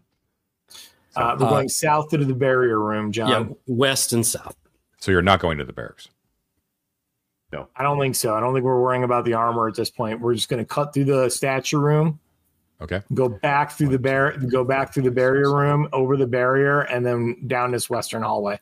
Okay, give me a second. 9, 1, 2, 3, 6, 7, 8, 9. Okay, so I'm going to say it's going to take 2 turns to get to here. If you can see my cursor. Yeah. We're here. I can't for some reason. Right here. See Mike, yeah. Okay, at that point is when the bless wears off. You guys feel a little bit exposed as the favor of a certain god is no longer looking kindly down upon you. All right, so you make your way through the barricade room. The corpses are all there. If you wanted to take a turn, you could stop right there and actually don some of that armor, Rin. No? Okay. I'd rather move on. Yeah. All right, you move on. You go down those stairs, and now the entire party now is in an area where they've never been, because only Onweir explored this area. Okay. When you move down into this hallway, the first thing you notice is that it is much less dusty than the rest of the areas that you've been through. Although a lot of those areas have been disturbed by you, of course. But and you can see that there are definitely, like, you can track that these are Onweir's boots. It makes you kind of a little bit sad as you see Onweir's footprints down there. But they're also mixed in with a set of older, smaller, bare feet footprints that are going back and forth down this eastern and western corridor. They never appear to go north, and they never appear to go up the staircase that leads to the cave-in for pretty obvious reasons. Okay. I would like to, since none of us have been in there, I'd like to peek into the room with the pool. Mm-hmm. Yeah, so the door is basically hanging on its hinges, so you can easily kind of see in there and kind of get a bead on, especially like when you're looking down the hallway through the broken door, you can see the pool immediately, right? It appears to be made of like clear water, and it is does it have a height? No height, but it's a pretty low lip. I think it's a 10-foot diameter pool though, and on either side, on the diagonal sides, are these long stone benches as well. And at the far end though, there is a shrine to Arden. It's a piece of red granite that's actually 8 feet tall, and it has 11 niches that are carved into the side that is facing you, like the western side. And there are a bunch of weird-looking things that are in those niches that you can't quite grasp from this distance. All right, so just real quick, just in terms of practicality, Elizabeth is going to take a look at that water, like stick her fingers in it, smell it, taste it. So, because druids can tell if water is pure or not. Just right straight out. It's not a spell. Yeah. Druids can identify all plants and animals and can discern pure water. Okay, so it is definitely, it's very pure, the purest she's ever seen. Actually, she's actually taken aback by how unnaturally pure it appears to be. Okay. Well, I will refill all my water skin. Niall and Elizabeth would too. Good fresh water. Take a couple of swigs from it. Okay. It's clear, cool water. Doesn't seem to do anything to you. You do notice whenever you dip your containers into the water that you see right below the surface of the water that the entire pool is ringed by underneath a bench for sitting. I wonder, David, had you suffered any damage when you were in this pool before? Had you been injured? Nope. Can we take a turn, guys? I always want to get in there and see if it does anything. You know what? Lisbeth's, she's only wearing studded leather, so it's easier kind of like to get on and off. So, Lisbeth would go in and see if it. Right. I'm going to go take a bath with Elizabeth. Guys. Your eyes like a gentleman. I don't want to be annoying. Are we not worried about the spirit? I don't think he's going to cross this barrier, but I could be wrong. Because if we're taking a lot of time still and not actually exiting, he can still show John, up. I drop my gear and I go in there with my armor on, so I'm not like getting naked. Okay. Along with Lisbeth then at the same time? Yeah. Okay. So the two of you step into the bath and sit yourselves down on the stone bench. Take a soak for a quick second. Your wounds do not heal. But, Gorand, you do feel the strength return to your limbs. And you are healed your strength damage. Nice. That's kind of cool. That makes that spirit maybe slightly more survivable, David. Or anything really. Right. The water, however, does quickly become fouled with the massive amounts of blood and dirt and grime that you shed into the water. But it still feels really good. Elizabeth says ew and gets out. All right. Well, here we are, just wandering the spoilers of the holy. So at this, we got more stuff to despoil up here, guys. Let's go. From this distance, though, you can see in the altar. I did explain this to Onweir back a couple sessions ago, but there are two 18-inch ivory statuettes as Arden as a spearwoman. These are all in separate niches. A cracked leather packet of some sort, a decrepit leather thong that is strung through 17 ancient copper bits, and a small vial that appears to have nothing else in it. Oh, we remember the thong. Okay. you just love that word. I don't. I do. I don't think we should take those. What do you think? There is a chance if we take anything of Arden's that guy's going to come screaming down the hall. But I do want to, in addition to just seeing these things, maybe while those guys are taking their little dip, I'd like to look at that statue of Arden because I'm curious if there is some way, just looking at the architecture there, if that statue might move or slide to one side or pivot out or something. So I'd like to just examine that and see if there might be a secret door behind that statue. Okay. Yeah, you want to take a turn? Yeah. So to be clear, this is a shrine, so there's no actual statue to her. It's like a big red granite thing. But you can mess around with that if you want to. Yeah. Yeah. Like try to move it a little bit, see if it like shifts or if there's a track in the floor where it might scooch or anything on the wall directly behind it. So no, you take your time and you don't find anything that moves or anything secret. I will say, though, that during that time, though, you are able to take in what's on the wall on the eastern side, which I think I also described to David back in the day. There is 2 15-foot tall frescoes of Arden that are on either side of the shrine itself. One shows her as a Spitharios, which is a simple legionary. And the, let's see, hold on, sorry. Left image is a Spitharios, while the right shows her in the toga of a decurion, which is like a noble. And there's an inscription in Mithric that is over the shrine itself. And now I have to ask myself, your Mithric reader is dead. Does Rin know Mithric? We get it. Good. That is a good I thought thing. Lucius also did. No, I don't. That was one of the first questions on the interview form, so I'm glad you checked that box off. Okay, Rin coming to the fore. You're like, I believe I can translate this for you. It says, those who would take up the labors of the great defender must purify themselves, which you have written on the map here because I'm a moron. Okay. No, you're good. We'll make sure it's the same one, right? Okay. Oh, you're not going to purify yourself there now. All right. Anyways, no secrets though. Okay. Is it worth looking at the frescoes of Arden to see? Because there have been like telltale eyes that you can poke and like movable elements in frescoes before that we've seen.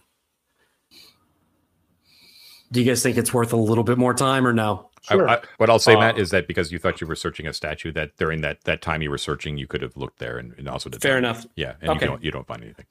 Okay. Yeah.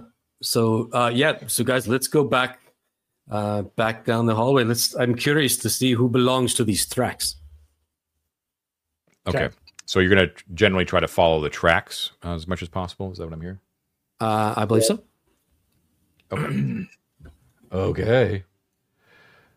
All right. So you start moving westward into completely uncharted territory.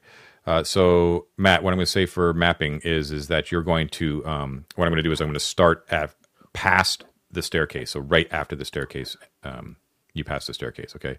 So the corridor goes down for, let's see, 10, 20, 30, 40. It goes down for 40 feet past the staircase. And at that point, it actually hits a T intersection, going north and south from that point. And there is it's a passageway that goes north, and then there is a staircase that goes down to the south.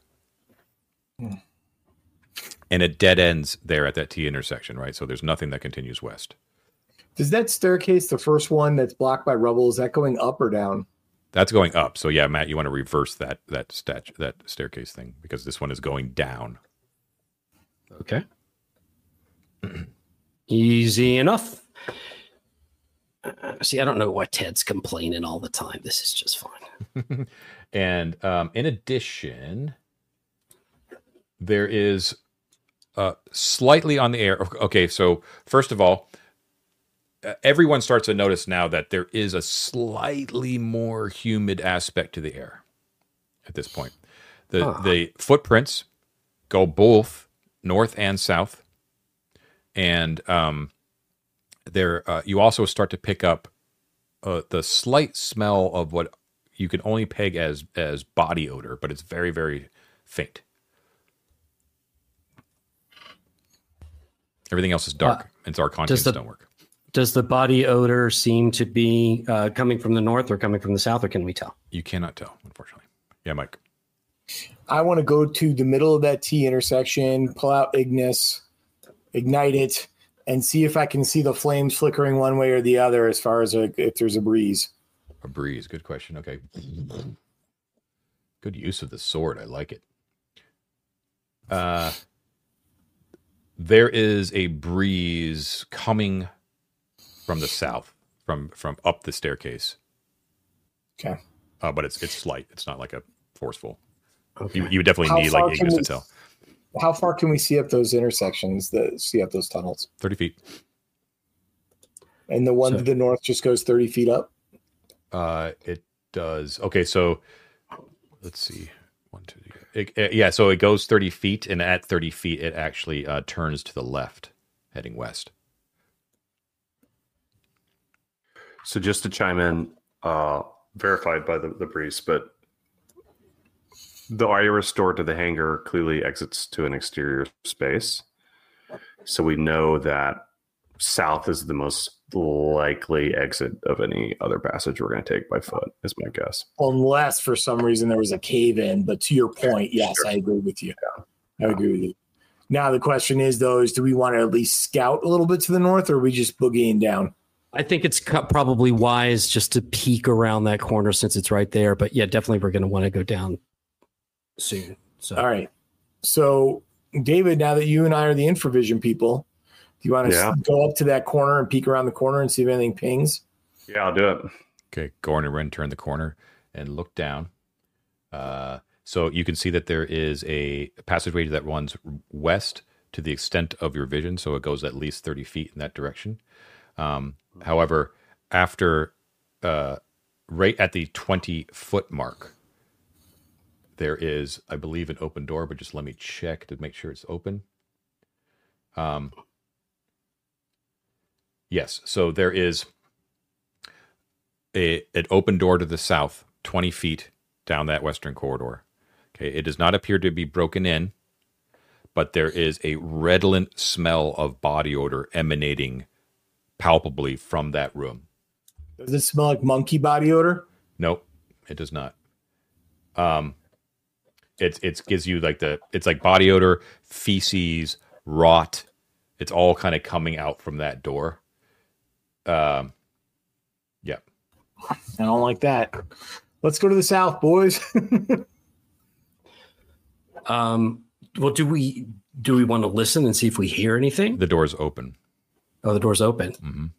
Yeah, and your light is shining down. You hear? No. There's no light because it's just me and Rams. Oh yeah, right. Your infravision, right? Yeah, I'm sorry, I forgot. Yeah. Mm-hmm.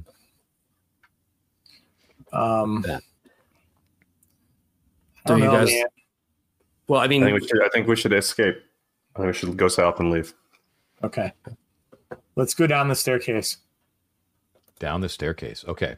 So the staircase goes gradually down as you backtrack down. Let's see. So let's go. 1, 2, 3, 4. Okay, so it goes down for 40 feet, starting at the top. You know, at the base of the staircase where the PC marker is, right? So there it goes for 40 feet. And after that point, strangely enough, hold on 1 second. Give me 1 second, sorry. Find a Starbucks. And is the stairwell the whole length of that? Yeah, it's all stairway. Yep.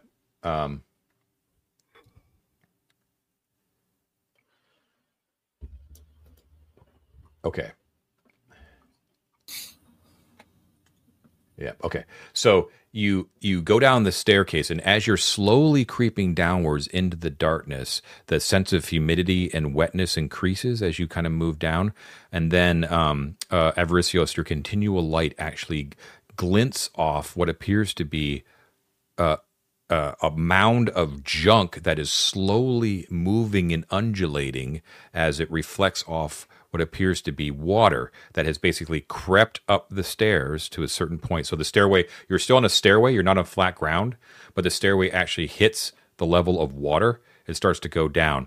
And right where your feet, where the dry stairs meets the underwater stairs, so at the water level, there is a massive amount of flotsam that is basically like washed up against, you know, like this edge of the water, right?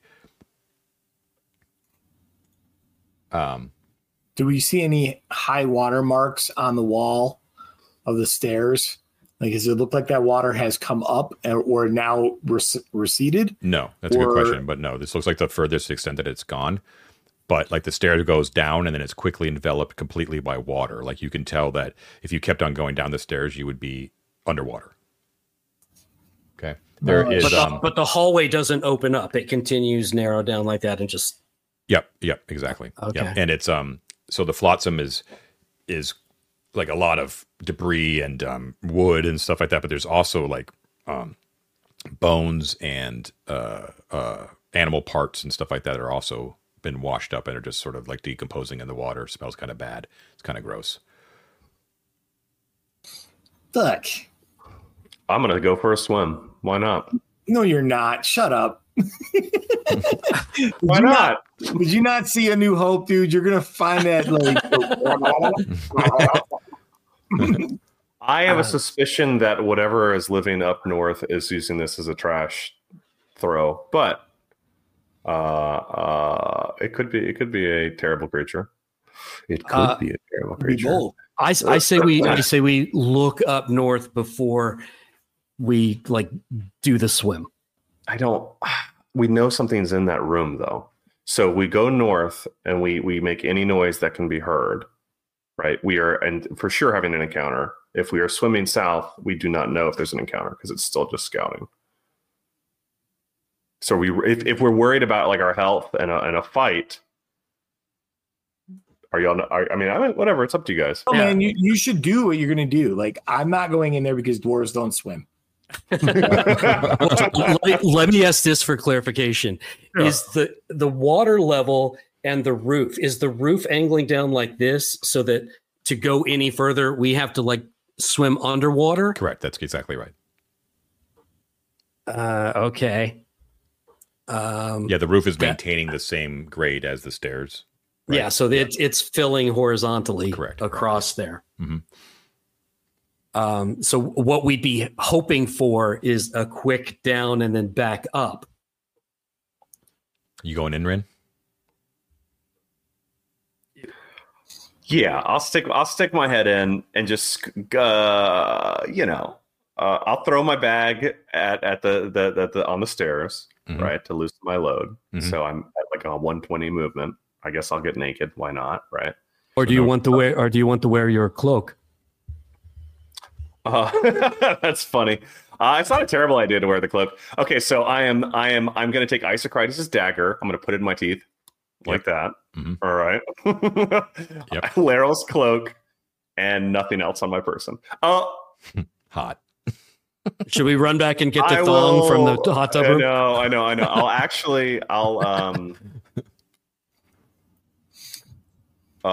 I'll do the classic rope thing and tie a rope around my waist and say, okay. If I tug it twice, pull me as hard as you can. I don't, you know what I mean? Like pull me back we'll give the other into Njal because he's. Yeah. So we'll say you have like your normal clothes on, but you have your cloak and your dagger, your two pieces of equipment, and you have rope around you, right? I'm going to say it's going to take a turn to divest yourself, get yourself all prepped. Sure. It is now 10 a.m. Don't mind me. Okay. And with other people hanging onto the other end of the rope, you dip down into the water. Okay, so first thing is it's pretty gross here, like all like the stagnation and grossness of like the body parts of like that basically collects right through here. So there's like a film in the mm-hmm. flotsam itself that you have to kind of get through as you sort of step down into the water, right? And then there's a point where you're going to have to duck in. You have to. I'm going in, baby. Oh, before you do, real quick. Does Lisbeth think it's okay, or is it going to poison him? She can tell if it's pure water or not. So it is not pure water, but it's not like magically corrupt. You know what I mean? It's just gross. You know what I mean? Okay, she'll warn you not to drink it. Yeah, don't drink it. Yeah, she definitely have a nice time. Yeah. Okay, so Rin, you're going to dip below and start swimming. I am. Okay, so you finally just kind of let go with your feet and you dip down underneath, and you're using your infravision basically because it's very, very dark. And the first thing you notice is that your infravision basically starts to ping in a lot of different directions and a lot of small things within the water, as you see that there is definitely life in the water. It seems to be teeming with fish and also some very small crayfish as well. They're all floating around here.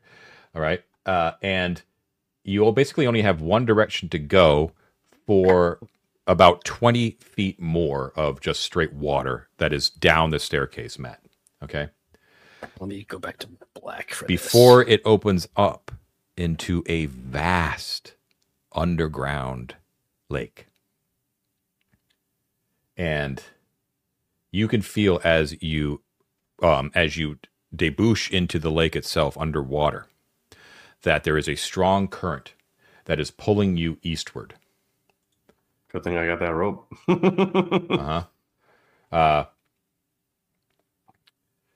Let's see. Did you roll a background for Rin at one point? Like a secondary skill? That's marked down. I don't think I did. I don't know if we did. No, I don't think so. Okay. We can do that now, I suppose. That's fine. Okay, so you are definitely you don't have like a background in swimming or anything like that. So I'm going to say that you could swim because most people could swim, you know what I mean, but you're not able to like resist the current. All right, so it's and it's not like it whips you off your feet. You just can't really fight against the current. Sure. So you start to move generally eastward, and you have 50 feet of rope, right? I have 100 total, but I didn't designate that before going in, so we can just call it 50. It's fine. Okay, so 1, 2, 3, 4, 5. So basically, you're at the end of the rope when you're like only in the first block into the lake itself. Okay, and then you reach the end of it. So you're basically staying right there, but you're being pulled towards the east. Okay, there's no way for me to go vertically with that. Vertically? It's a lake, right? Is there any verticality? Do you? What do you see if you look up? Yeah, that's what I'm asking. Like, I want to look up, right? Even if I can't go further. When you look up, you actually can see that there is some sort of very dim light without a source up above you. So it looks like there is actually you can break the water. So can I swim up? Because the rope is going to hit a point in which I will no longer be carried by the current eastward, but I want to swim upward with that and pivot as far up as I can. Sure. Okay, so let me just read here. Sorry. Okay, so you actually rise up and you break the surface of the water. Out of the water, and you breathe cool air.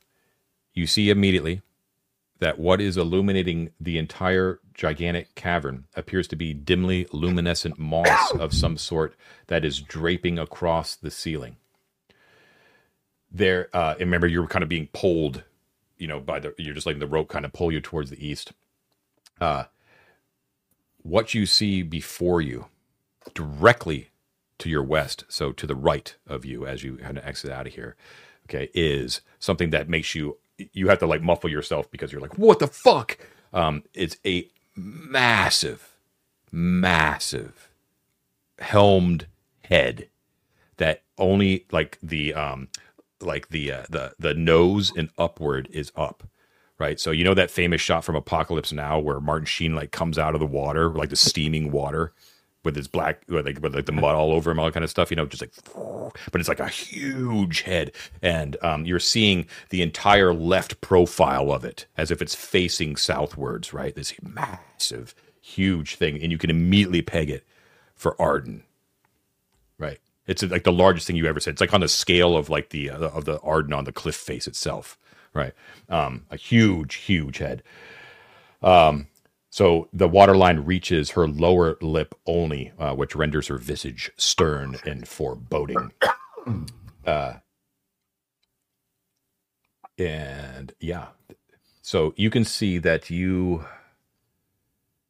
basically there's water every 60 feet, right? Kind of hard to map here. I'm just trying to see what you would be able to comprehend. Okay, so first of all, your vision is blocked by the head. The head, Matt, is approximately let's see if okay, how do I say this? Okay, so sorry, just a lot of weird mapping stuff going on here. So so it appears that the depth of the lake itself appears to be about 30 to 35 feet depending. Okay, gotcha. But you were swimming, so you weren't walking along the bottom of it, right? Like you lifted yourself off the stairway and were swimming, so you didn't have to rise too far to break.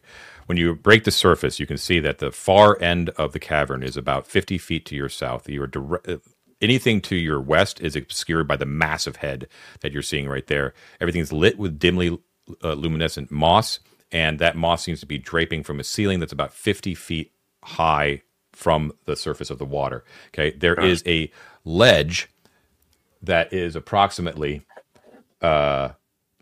roughly about 25 feet wide going east to west that is in the middle of the southern natural wall. So basically directly in front of the head of Arden. Okay, that rises about 5 feet above the water.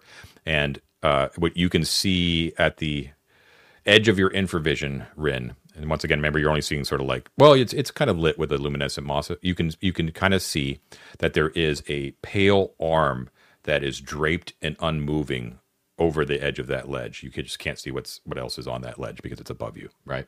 A pale arm meaning part of the statue. No. Or like something hanging down, like it's hanging down off the ledge. Yeah. Mm-hmm. But remember, there is this current that's pulling you eastward. Cool. What do you see if you look east? Yes. When you look east, you let's see. Check here. Hold on. You see nothing but a rock wall, basically, and that rock wall is, let's see, 1, 2, 3, 4, about 50 feet to the east. Okay. If you look underwater, David, is there a whole statue going down to the bottom of the lake, or is it literally just a statue of a head? It sounded to me like the head was embedded in earth at the top of a slant, correct, John? Or no? What's at a slant? The head was embedded in earth, or is it just underwater? So it's rising out of the water, and it's basically like at her lip level, right? So only like your top lip is above the water, but you haven't gotten a bead on what's underneath. Okay, yeah. Per Mike's question, I'm gonna stick my head under the water and take a look and see where the statue goes. Okay, so the statue continues below the surface, all the way to the bottom. Okay, and it depicts basically, so it basically looks like it was carved to be her head and her shoulders, but most of it is below the water. And I'm going to say, oh, good. She's wearing a legionary helm, and she has long warrior braids, which you can see above the water. There is a say blessed. Oh, good. Sorry. There is a lending to the eerie effect of her visage is that there are darkened streaks of stone underneath her eyes from like dripping water. You know what I mean? So it almost looks like she's crying. Into the water as well. Massive nostrils, that are just above the water line, that sort of thing. Right. She's huge. Very big. I'm going to say, dearest Arden, will you drain these waters for a true believer? See if anything happens. Nothing happens. Oh, come on, Arden. What are you doing to us? Can you see her mouth underwater? Like, is the current coming from the statue? I was wondering what the mouth had to relate to the water. Yes. So is there anything going on with her mouth, John? Nothing is going on with her mouth. Her mouth is closed. It's closed. Does it appear that her nostrils or her ears are like passages, or are they also like closed within the sun? So you're like treading water right in front of the head, and you look up her nose, and you can indeed see that each nostril appears to be a 3-foot wide opening. The nostrils are about 10 feet above the water line. Okay. Do you guys want to be in here with me while we're doing this? Because I can just hand over fists back. Yeah, I'm gonna do that. I'm gonna go. Okay, I found some cool shit, and I'm gonna just hand over fists with the rope and pull myself back to them, or double pull it, or whatever makes it quickest, so that we can all realign. Okay, I'll say that another turn. Another turn Water goes by. breathing is a 3rd level wizard spell. Rin comes back up, me dripping. Did you activate invisibility, by the way?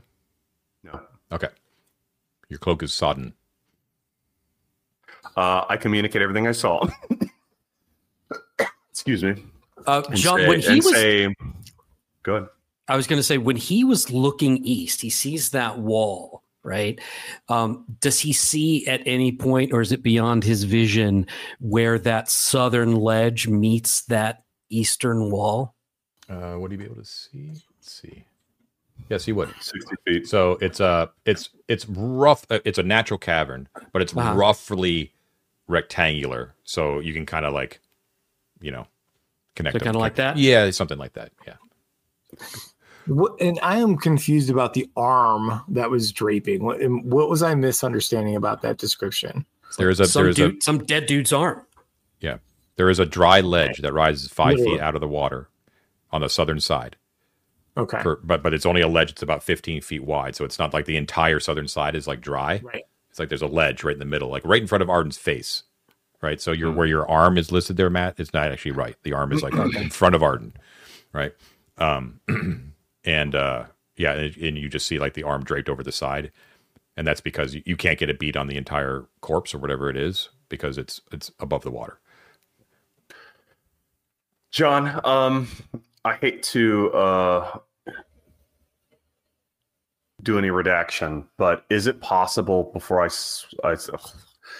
would it have been possible before I swam back to affix the other end of the rope to a part of Arden's statue, so that there was a line from one to the other, and then just hand over fists on my way back from there, so that if we return, we have something that we can resist the current to get to the head with? Or is there nothing that would be possible with? I mean, you could do it. I just wonder if you have the length. Well, you had the 50 feet. grappling hook. And a grappling hook, yeah. That's true. So you would, I think you would have to attach the other 50 feet. Do you want to do that? Yeah, I mean, and we can do that as me returning and asking for the another 50, and then I'll fix the line for everyone so that if we want to make our way over in that direction, we're not all falling downstream. That's the idea I'm getting at. Does that make sense? So I can come back. Well, that's what I'll do. I'll come back. I'll say, hey, guys, here's what I saw. Give me another 50 feet in the grappling hook. I'm going to set up a line so we can get our gear, and we can kind of like move along the water line so none of us get like weighed down or trapped underwater, right? So it's fairly safe passage. Do you guys think that's a good idea? I do. Yeah. Okay. I'm also wondering if this is the egress that we're hoping that it's going to be. Or it's up to you. I would like to look up the nose. Frankly, I'm going to go up that nose as soon as possible. And it's going somewhere, right? Like we have a few points that are leading. You know what we should do, Matt, is we should put as much of our gear inside Laryl's sack as possible so that it stays dry.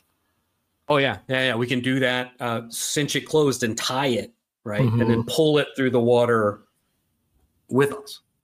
Yep. Right? Because it's just going to like float all or whatever. The torches, whatever food we have, et cetera, et cetera. Let's put it all in Laryl's sack, and then it stays dry in that super protected extra. Okay. So I want to say, like going back, took a turn. You explaining and then loading everything into the bag and getting out the rope and all that kind of shit takes another turn. And then if you want to return with the entire party underwater out to the lake, so everyone's treading water, that'll take another turn. Do you want to? Is that okay?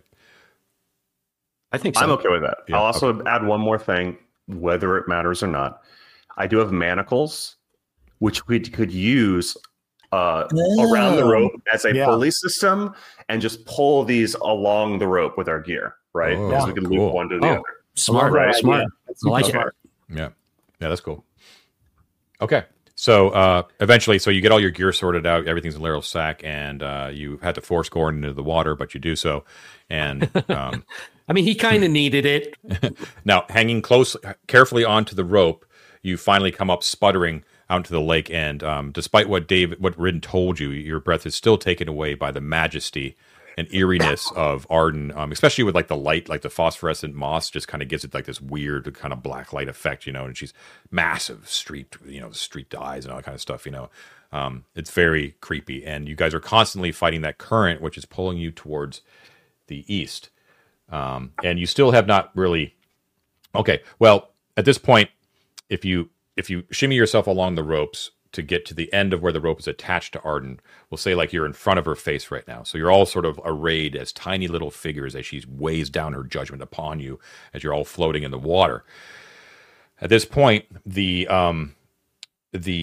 dark vision people can see to the extent of the other end of the room. So from the middle of Arden's face, right, so at the narrow end of that oval, It goes on past that for 1, 2, 3, 4 for another 40 feet to the west. Okay, and at that point there is actually another ledge that's 10 feet above the water. It appears to be a worked area that is a landing of some sorts. Okay, so this actually appears to be like constructed, unlike the natural ledge where you saw this arm hanging off to the south. So it's should this be a straight line? So yeah, a straight line. What Does is that make this? sense? Yeah, it's like No. a built ledge, right? Yeah, So it's 20 feet north to south, but you can't see how far it goes to the west, right? And it's that's basically good, Matt. Just get rid of the line to the west. there you go. You got it right there. That's good. Perfect. All right. There also appears to be at the southern end of that ledge, there is a small staircase that goes down for 10 feet into the water, almost like a little jetty or like a little pier. Oh, Okay. well, that's handy. Yeah. And then you can sort of connect the general rectangularness of the entire natural cavern. Once again, your kind of hard rectangular thing is not quite what it is. It's more, natural, but you got the basic Kind of like dimensions. that. Yeah, something like that. Okay. And does the that wall extend down straight below it like this? Then that's not a straight wall anymore. Okay. So that's the end of the worked area. Then it's just like natural cavern to the All south, right. south of that. Gotcha. So, you know what I mean? Yeah. Yeah. Sorry, Good that's job, really hard Matt. to map. It was a weird room. My Yeah. fault, not yours. It's Ted's fault, really, if you think about it. It is. Okay. And don't forget that ledge is 10 feet up and the southern one is 5 feet up. The nostrils, which are right up before you, are also 10 feet up. And you do not have an easy means to get in there, right? Because the nostrils are it's the nose, right? So there's no way to just shimmy up and into the nostrils, right? You have to find a way to get up there. I mean, she does have those beautiful kind of like thick lips that we can just kind of scrabble up. Right? Bee stung lips? No? Yeah, she had the injection. Yeah. Is she doing the palate? Duck face? And don't forget too that the where the arm is on the south, it's a 15-foot wide ledge. So that long line to the south there, I'm not really. Does that continue? No, there's nothing at all there. I'm just saying that directly in front of Arden's head on the southern wall, a 15-foot section of that is a ledge that's 5 feet up. Oh, it's 15 foot. Okay, I got you. So it's kind of like that. So now we are all floating, bobbing in the water directly in front of Arden's face. Correct. Mm-hmm. Can we scrabble up onto the ledge? Well, you'd have to you'd have to figure out something with the rope, but you assume the current would probably take you back and blah, blah, blah. You know what I mean? Like Can we see where the water's going? I mean, because if we look here, this is a closed room. Mm-hmm. Can we tell where the water's going? Like even if we have to duck underwater and look underneath, can we see that? Well, you can just feel it. That's all. It's going towards the east. It's draining towards the east. But like where in the east is there like something at the Like a bottom? Is tunnel there underneath the a water or hole something like that. wall? Where's the water going? Well, there's no light under the water, so you can't really see. So you would have to go down there and investigate. You know what works really well underwater? Your continual light. That thing. it really does. And so can we unhook the edge, the trailing edge of the rope that we're not using, connect it to me and dangle me like a fishing lure? 30, a bit down there. That's what's that? If we hang on to the hook on the rope and tie a rope around my waist, can you just like let me go with the current far enough so that we can see that eastern wall? David really needs to say something. He's raised his hand 3 times. Yeah, go ahead. Yeah. What's You're up? muted. You're muted, David. No, I said you can do that. I was going to say that we should have the last party to have come through, unhook the far end of the rope. Yeah, so we have that. Yeah. So we have it back, and we can lure you down 100 feet from where we are at the nose. See what you want to see. You can come back up, and with that same hook, we can basically, because the water's going in the direction, if we needed to get back where we came from, for us to do that easily. So we can use this as a fishing line to go in whatever direction we want, essentially. I love that. I also have another 50-foot length of rope that we could use, so we don't have to necessarily unhook that other one. But my one point before Matt does this is I would feel much better if we could get back up onto firm land before we start doing this, because I feel very precarious, like dangling in the water on a rope. Well, and that's why I was asking also about the statue itself. So whether we get on the land or not, this is a head, right? This isn't like a sheer thing. A head has a lot of features: nostrils, lips, ears. These things are not sheer. They're not vertical. They're horizontal. They're 45 degrees. I mean, look at anyone's head, right? So it should be fairly easy with a like rough hewn statue to like, as you would climb on anything else of that nature, like get a handhold, right? Like I could easily like throw a hand in the crest of the nostril on a sculpture, right? And like on the other side and hold on to it if I wanted to. The only thing about that is, I'm not disagreeing, but John did specifically say that the nose was 10 feet above the water, right? Yes. The nostrils were 10 feet above the water. So we could maybe do that with the mouth. But I'm just saying, let's go beach ourselves on this landing, like to the south, and then dangle Matt underwater from there so that we can pull him up. And if there's something to fight, we can actually fight as opposed to just drowning.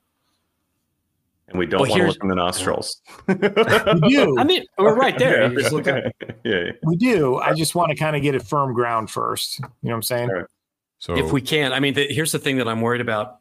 If we let go, you're going to start immediately going south. So if you swim, even if you angle up, you might hit that that landing where the arm is, but you're going to be like pulled south the whole time. You might not make it. Okay.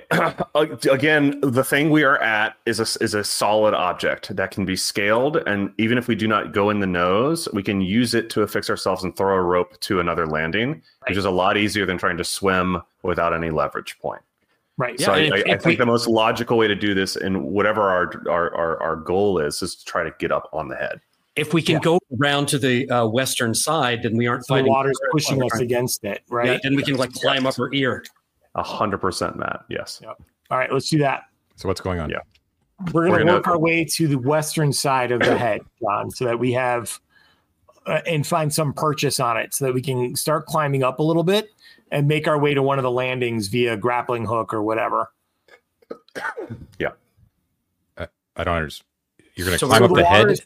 The water is pushing us to the east, right? Yeah. So we want to go to the west side of the head so that the water will be pushing us against the head. I got it. Yeah. And then we're going to try and climb up it, right? We're going to use handholds on the statue to crawl around to the west side of the statue. And then once we have a little bit more secure footing on that western part of the statue, use a rope and a grappling hook to land somewhere over on that western platform. Okay. Southern one, if that's because that's closer. Sure. Well, which one? Well, can we climb up the side first, and then we'll take you can climb up the side. Yeah. Okay. Yep. So you don't have any firm ground or anything like that. Like, you know what I mean? Right. I don't even know. We're not actively being pushed to the east. You're not actively being pushed to the east, but the problem is, it's like you can climb up out of the water and kind of be attached to the side of the Arden's face, but there's no way you have any foot purchased in order to gain leverage to wing a grappling hook. What right? prevents And us you from getting to the certainly top of can't our do it head? when you're floating in water. Right? But why can't we go to the top of her head? Is that what you want to do? Yeah, we would just continue climbing to the top of the statue's head. Okay. And then we're on top of it. All right. Would that not make sense? I'm going to say that it's going to take a turn because it's odd and difficult. But you're at the top of the head. Okay. And then you want to throw a grappling hook to the west or the south?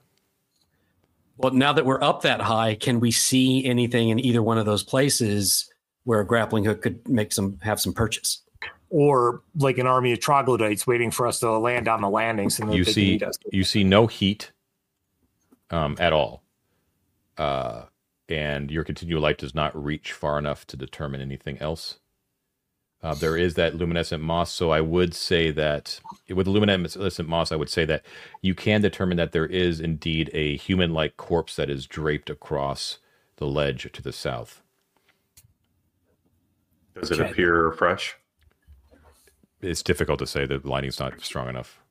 Can we determine now that we're on top of the head, can we determine if the landing to the west meets with the landing to the south? It does not. No. So it just kind of ends at that. You can see that from the top of Arden's head, you can see on the west that there is empty torch sconces on that western landing. And there is an inscription that has been written into the western wall that's about 2 feet tall. It appears to be Mithric. You can't really read it from here, though. And then there is a smaller inscription that is directly below the main one.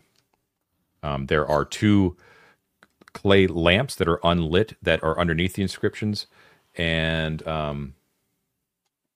that is all you can determine from this distance and with this. The inscriptions are on the western wall. On that 10-foot rise from the water. Oh, I could tell you now. So the landing is a perfect 20 by 20 foot square.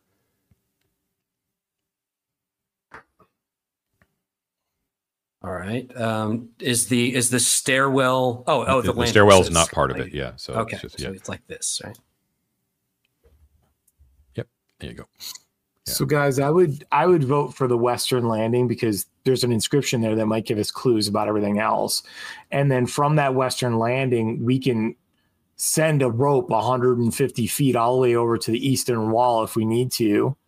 And then do the diving thing to go try and find where the water is draining from, et cetera, et cetera. Well, also there are those sconces, those torch holding sconces we can try to get with the grappling hook. Yeah. Right. So that's our way to get over. So do we go ahead and do that? Okay. Yeah. Yeah. Okay. Yeah. All right. So you throw the grappling hook, and we'll say it finds purchase, and you. Well, let's see. Okay, so it's at a very odd angle, right? So, and who's it attached to at this end? Like, what's going on? It was originally affixed to the statue, right? We have now taken it off the statue. We climbed up. We now have a coil of 100 feet of rope and a grappling hook. Yeah, and you've thrown it, and it's attached to a sconce. So where is this end being attached? So why don't y'all can just hold the other end while people, keeping it kind of taut, but so that they can dip down to the water and so they can kind of go. Why don't we just stake it into the statue? What if you piss it off? Piss the statue off? I mean, it's a little thing if you think about it, just like a little piton and a giant head. Yeah, let's just put a piton into it. Only use the 50 feet we need. We don't need the whole 100 foot. And create like a line from the platform to here. And then take the rest of the rope with us. Okay, that's so I'm just going to let you know that if you do that with that angle of the rope going down, no problem. No rolls needed to get down to that landing. If you want to go back up the rope, it will require rolls. So, okay? Yeah. Well, at worst, we could climb. We could get back in the water to the statue, climb back up if we needed to. You're right. Right. Yep. Is he okay with it? Yeah, I'm okay with it. Okay. I think that's okay because we can get back up there. No. All right. So you throw the rope and you guys shimmy down. I'm going to say that it's going to take another turn for that to get the rope and then do everyone shimming over carefully and all that kind of stuff. So we will end it here with what you see on the landing. So you're all dripping and wet, and now you're kind of looking over the entire expanse of the place. You know what I mean? From this end of things, and but at least you're on solid ground, and you can see that this is definitely like a worked Archontian area. But there doesn't seem to be any other exits except for the stairway. By the way, that stairway goes like it dips down to the south and empties into water. So there's like a little bit more water around there. Matt. Oh, so it doesn't go to the east like I have in it. No, and then move it to the west 10 feet. There you go, like that. Yeah. You can see that there's empty torch sconces that basically line the walls. The inscriptions, there are 2 clay lamps that are unlit at the base of them. And then you also see that they're actually scattered near the clay lamps. There's actually 3 tarnished ancient silver pennies. The Archontian ones. Right, so each one of those is worth a gold piece, right? and there is the inscription. So, carved in 2-foot tall letters. One is large. These are the large ones, okay, that dominate. It says, "Let all persons honor the sacrifice of Arden, founder of this site and defender of her people." Okay, and in smaller 6-inch letters below the main inscription is carved, "Lucullus Oxia had this made as thanks to Lady Arden for rescuing him." Ooh. Okay, Lucullus is Lucullus. Oxia, Axia. Is the water in this area, John, also kind of polluted and full of flotsam? No, actually, it's not. But you can see the current, right? You can see it kind of pulling towards the east. Okay. So just be aware that you have to kind of be aware of like what you've seen, what you've investigated, and what there is still yet, because we're in a very much a 3-dimensional space because of the water, right? So when Rin came in, remember, he lifted himself off the stairway and floated right basically below the surface before popping his head out. So you haven't investigated anything on the bottom, Right. right? You haven't really given a good look to what's going on at the eastern side. Right. Yeah. So just be aware that like under the water, except for the existence of fish and crayfish, you haven't really investigated. Of course, there's the nostrils at the other ledge, blah, blah, blah, the whole thing. So lots of interesting things here to investigate. And Avaricios is going to go fishing as soon as possible because, man, crawfish are tasty. Food. There's food. There's food in that there water. But you got Rin. Okay. David, were you going to say something? I'll wait for the detox, actually. Okay. All right. So, yeah, that was a great session, guys. Very sad to have lost Onweir, which was one of the great stars of the series so far. So, R.I.P. Onweir, but welcome, Rin. I expect great things. So, we will leave it there. So, thank you, everyone, for watching. You've been watching 3D6 Down the Line. Please do not forget to like and subscribe if you haven't subscribed already, and hit the bell notification so you get every announcement whenever we drop a new video. So please do so. And until that time, have a great week, everybody, and take care. Bye now. Take care. Thank you, John. Thanks, John.